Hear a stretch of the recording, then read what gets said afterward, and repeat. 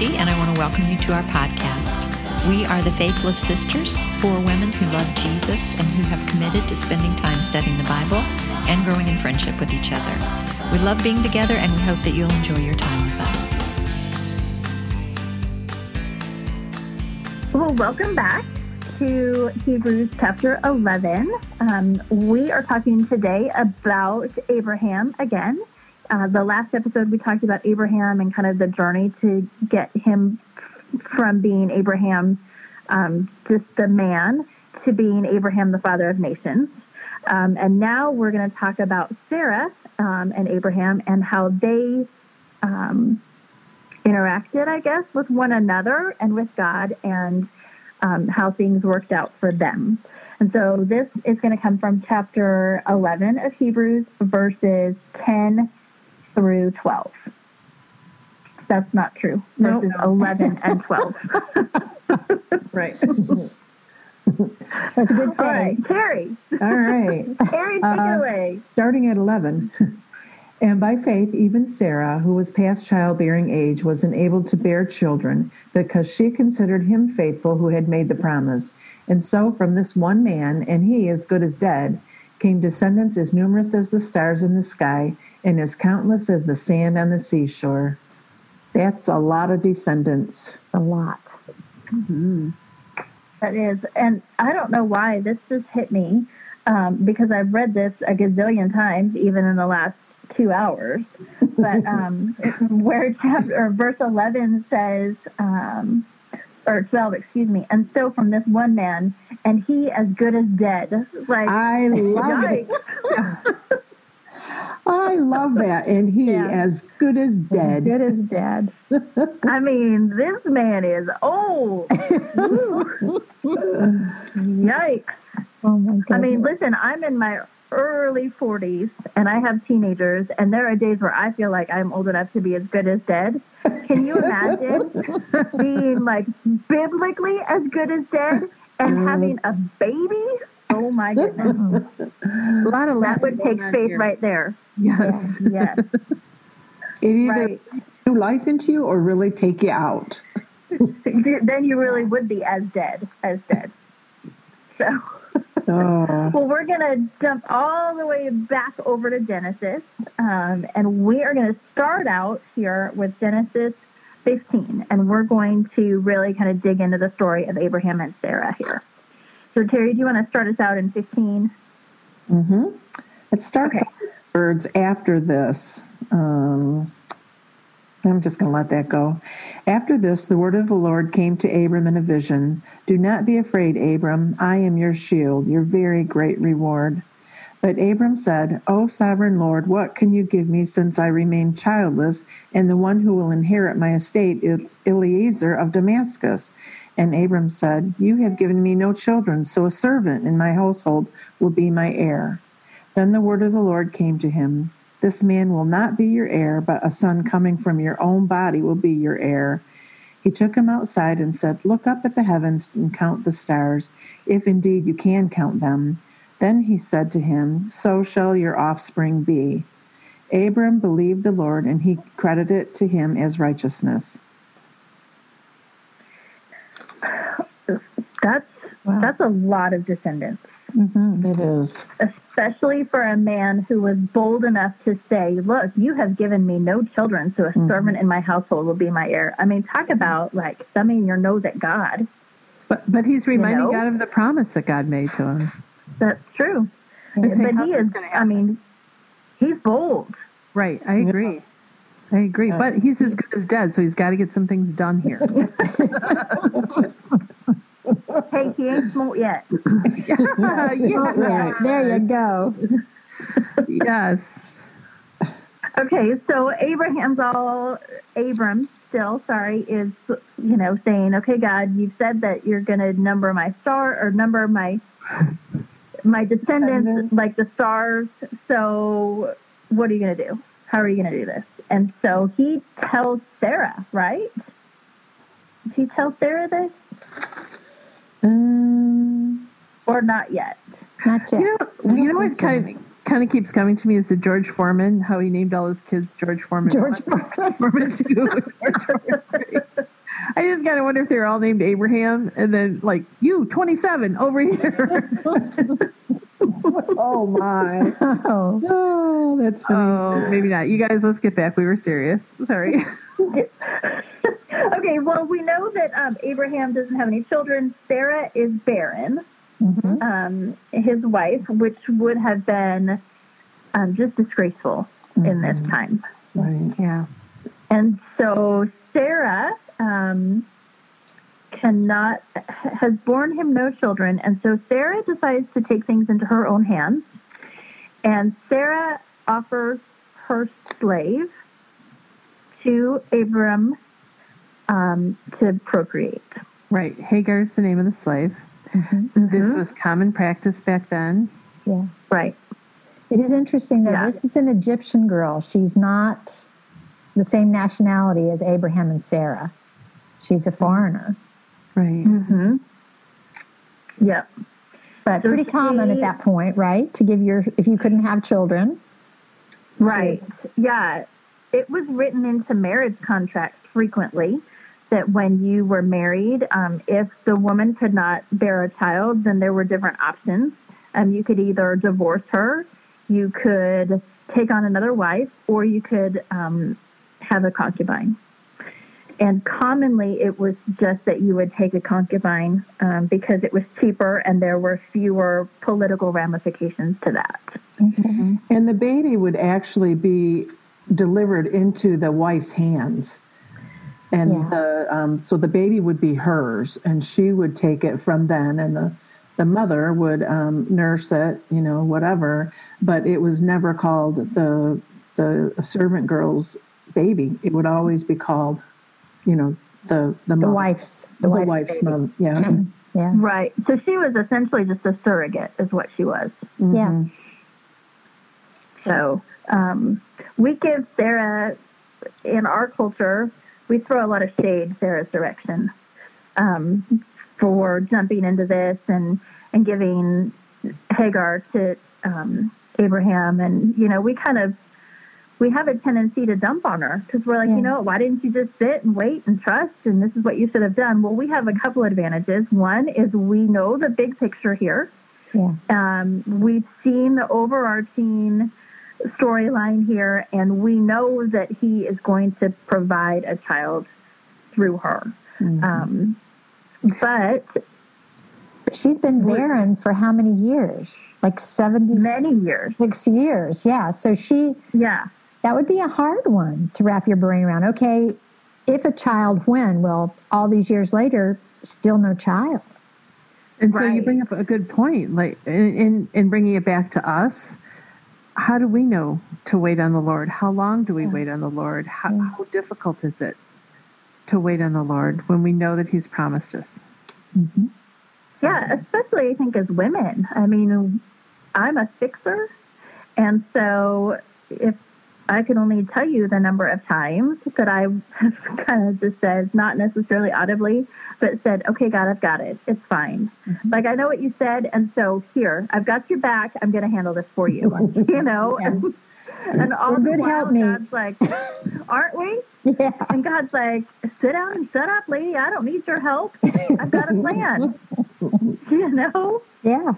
So, yeah, we do. We have a tendency to kind of look down on Sarah for this, but she was most likely just doing what was culturally appropriate. And at this point, Abraham doesn't say this is coming from Sarah. God has not said at this point that the line is going to come from Sarah. He just has said that Abraham is going to have the descendants. So, And so maybe on her behalf, maybe she doesn't want to stand in the way of that. So she figures better to help facilitate it than to be an obstacle to it. Her intentions could have been as simple as that. I'm his wife. I'm supposed to make sure he gets an heir. But that's taking on God's promise. That's really tricky, Angie. I'm tough one. really understanding what you're talking about, and I can see myself doing something like that. Yeah. The problem is I'm appropriating what God's supposed to bring. Yeah. I'm not waiting on Him. I'm going to make it happen. Yeah. And it's just so tricky to try to discern that, or when do we wait on him? When do we not? When do we take steps? How do we move? Well, it's much trickier than it is here in these few sentences. Excuse me. I think it's like Angie said, the promise had gone to Abraham, and Sarah had not been mentioned in that promise. We've always assumed, of course, that Sarah's his wife. Of course, it's going to come from her.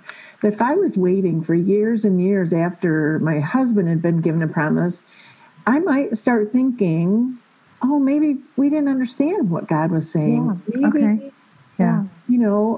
These ways are available to us in our culture.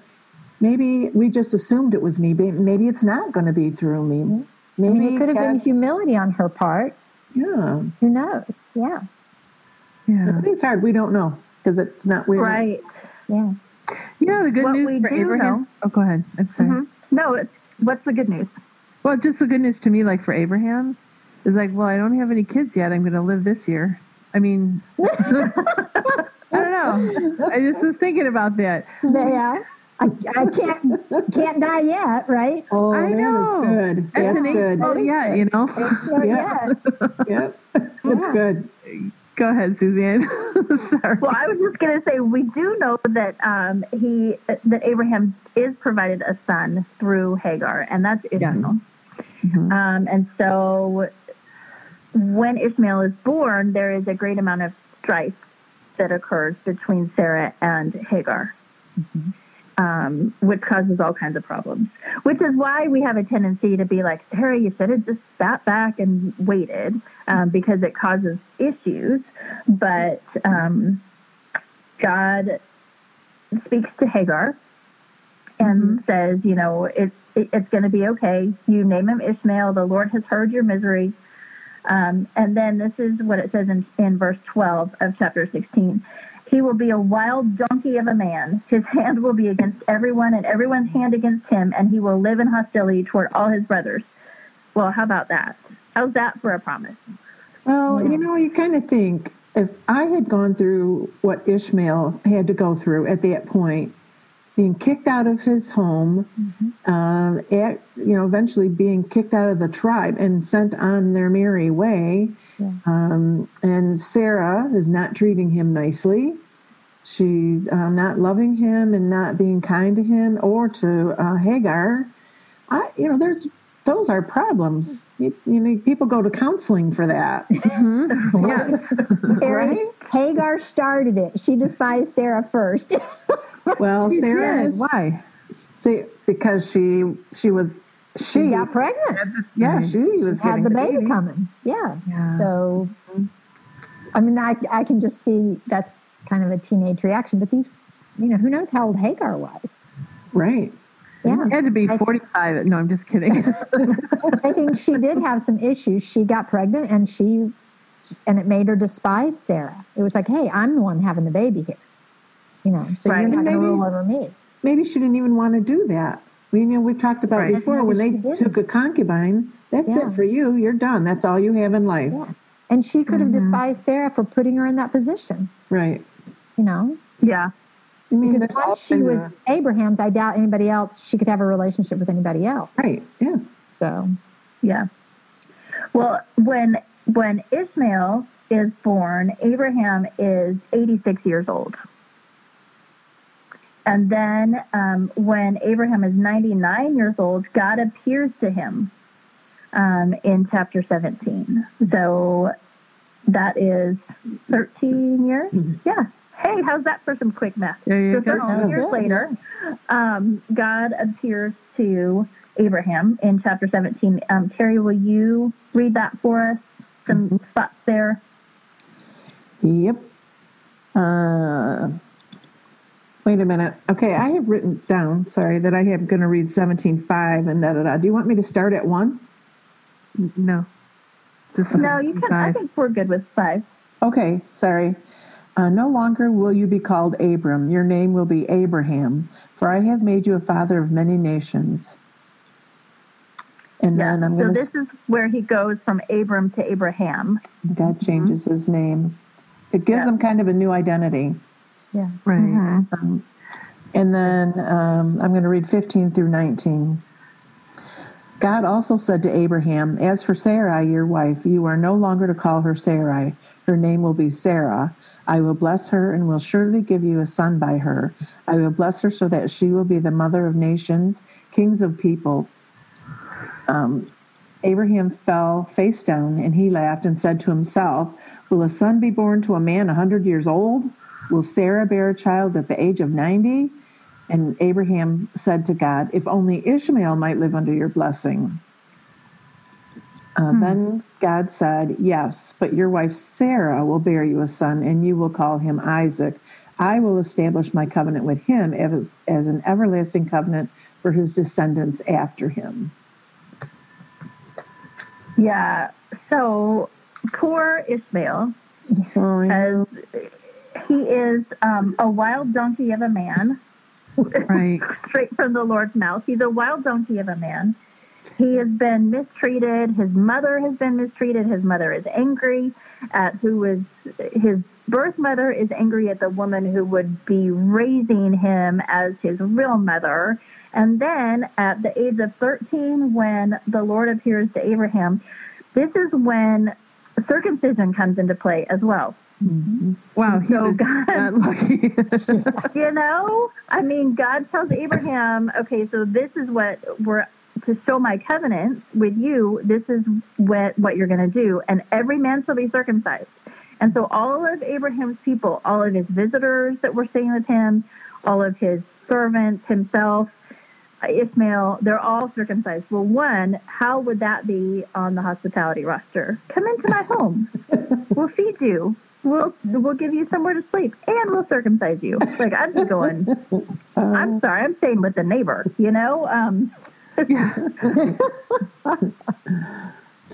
So poor Ishmael is, he's really kind of had it, But then Isaac comes, and that's when God says to Sarah, God says to Abraham, Isaac is going to come through Sarah. Mm-hmm. And that's who the nations will come under. Right. And that's anyway. Well, and I think we have to assume, it might be a big assumption, but up until this point, Ishmael has been Abraham's heir. Mm-hmm. I mean, legally, and as far as everybody in their entourage knew, he was Abraham's son, firstborn son, and heir. Mm-hmm. Right. And up until this point, Abraham believed that too, right? Yeah. I kind of think so, because he's still angling with God here when he says, well, how about Ishmael? If only Ishmael could get your blessing. Mm-hmm. So I think Abraham has related to Ishmael all this time as his heir. So kind of a big... We were talking before. No, we were talking off, and I was like, why was this the plan? Like, I don't even get why Hagar and Ishmael happened. Well, I don't think it was necessarily God's plan. I think it was what happens when man and woman take on God's job. When they get involved in things that maybe they shouldn't get involved in. These are the consequences of man's involvement. Yeah, this is a real mess. Yeah, it is a real and it's a painful mess, too. Yeah. From a lot of perspectives. And this is a mess that we are still dealing with today. Yeah. Mm-hmm. Yeah. The tribes of Ishmael versus Isaac are still seen in the Middle East. Yeah. Mm-hmm. And we will see them until the end of time. Until Jesus comes back, the tribes of Ishmael and Isaac will not be peaceful with each other. Yeah. So huge consequence. Yeah. Yes. Thousands of years. Yeah. Yes. I mean, I hope nothing I do will make that big of an impact. Oh, yeah. Right. Yeah. But we still see God's hand in it, and we still see that God is gracious to Sarah and gives her Isaac. And gracious to Hagar and to Ishmael as well. Mm-hmm. He doesn't just toss them aside or brush them aside. He does provide for them. Yep. Mm-hmm. Yes. So we kind of move through here, and in chapter 18 of Genesis, there are 3 men who come to visit Abraham and Sarah. And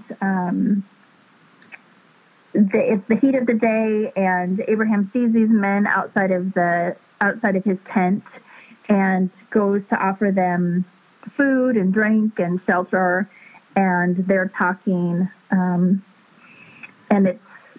this was kind of a big debate between the four of us before we started recording here. Terry, do you have this in your list of verses? No, but I'm that we were there. going to look at? Yeah. You kind of want to sum that up and hit some of the high points of chapter 18 for us real quick. So Abraham sees them. He prepares a great meal. He knows that they're special, and they spend a little time.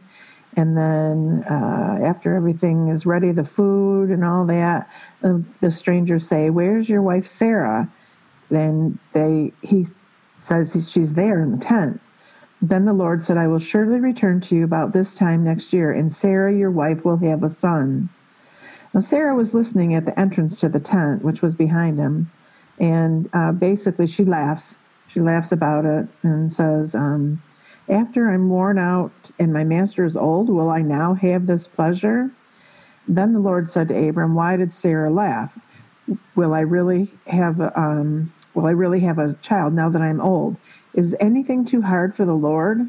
I will return to you at the appointed time next year, and Sarah will have a son." Yeah, that's kind of a direct promise there, isn't it? Yep, what she gets the real promise that she's the mom. She's going to be a mama. Although if I were, 80-something years old, I'm not sure how happy I would be about that. I know. Even if I had been waiting for a long time. But their days were longer. You know, they lived a lot longer. So there's a little bit different. Yeah. But, and to take away the stain of being barren on her life, it would have been well worth it. Pretty incredible thing. Yeah. So, right. Well, if we say, do you want me to read about the birth of Isaac? Yes. Yep. It's in chapter 21, verses 1 and 2, and then I'll read verses 6 and 7. Now the Lord was gracious to Sarah as he had said, and the Lord did for Sarah what he had promised. Sarah became pregnant and bore a son to Abraham in his old age, at the very time God had promised him. Sarah then said, "God has brought me laughter, and everyone who hears about this will laugh with me." And she added, "Who would have said to Abraham that Sarah would nurse children? Yet I have borne him a son in his old age." Yeah, so this is a different type of laughter. Exactly. Yeah. Yeah. This is a laughter of joy instead of a laughter of mocking, like she did to begin with. Mm-hmm. Now, before we started all of this, we had some debate about what kind of faith Sarah actually had. Because in chapter 11 of Hebrews, it says, "And by faith even Sarah, who was past childbearing years, was enabled to bear children because she considered him faithful who had made the promise." But we see all kinds of things that don't show that she had a lot of faith. We see a lot of things that show that she took things into her own hands and that she was not trusting that. I mean, she's laughing when the men and the Lord are in the tent and says, "Oh yeah, well, I'm old. Like, how are you are you for real?" But then she's mentioned here that she, by her faith and her faith in her husband and her faith in the Lord, that she was enabled to bear children. So I think it just shows that no matter how much we screw up and no matter how much we take things into our own hands and how we are not able to see the big picture, our faith is still notable. Yeah. Mm-hmm. And we can make mistakes, and God still covers that. Mm-hmm. Because his plan won't be thwarted by anything that we do. That's right. That's right. Mm-hmm. That's a big deal. That's something big to remember, I think, that we're not expected to be perfect. None of the people in Hebrews 11 here are perfect. No one in the Bible, with the exception of Jesus, is perfect. Yeah. But everyone has an impact. some big mistakes too, not just little fiddly things, but they were liars and cheaters and adulterers and murderers. These were big things. And yet God still was able to extend grace to them. Well, because of their faith, not because of what they did or acted on, because of their faith in God, it was credited to them as righteousness. They didn't have the righteousness. Yeah. None were perfect, like you said, but it was credited to them. Yeah, none of us has righteousness on our own. No. Right. Our righteousness comes through Jesus. And they didn't have Jesus at the time. Right. So I think they're crediting their faith as righteousness. As righteousness. Which is interesting. Yeah. So, whew, that was a lot to chew on. It is a lot. That's a lot to talk to, and we really just zipped right through it. That's what I was going to say. We gave the abbreviated, condensed version. We did. We had so many arguments before we did this session. It was really fun. Or not episode, before we did this episode. And it was good because it was like, nope, he's not here. He's here. And it was like, we were detectives. We were awesome. Yeah. Yes. Right. Good. Yes. For sure. Hunting through the Bible. That's always fun. Awesome. Yeah. I love Exciting. it. Yeah. It is. All right. Well, does somebody want to close us out for this episode in prayer? Great. Thanks. Okay. Father, we praise you and we give you honor and glory. We thank you so much, Lord, that you have given us your word with all these wonderful stories about the people who have known you and followed you for thousands of years. Father, we thank you that you have portrayed them as real people with real issues and real problems, just like ours. Nobody was perfect, and they did the same kinds of things that we do. They tried to get in the middle of things. They tried to help you out. Father, I know I've been guilty of that plenty of times. But Father, I thank you that you've given us the truth of how faithful you are, and that even when we're not, you are always faithful. So, Father, thank you for your word. Thank you for teaching us about all the people that have gone before us. I think that encourages us, that you have walked with them and loved them, even in their imperfections, and that you walk with us and love us just the same. So, Father, thank you. I pray that you'll let your word go deep into our hearts and let it reveal some truths to us. Help us to see how we do try and get in your way, or how we do get in your way sometimes. And increase our faith, Father, so that we can learn to walk one step at a time, trusting in you, that you've got the bigger picture, you've got the bigger plan, and that we don't really have to worry about that. We just need to stay close to you. So thank you, Lord, in Jesus' precious name. Amen. Amen.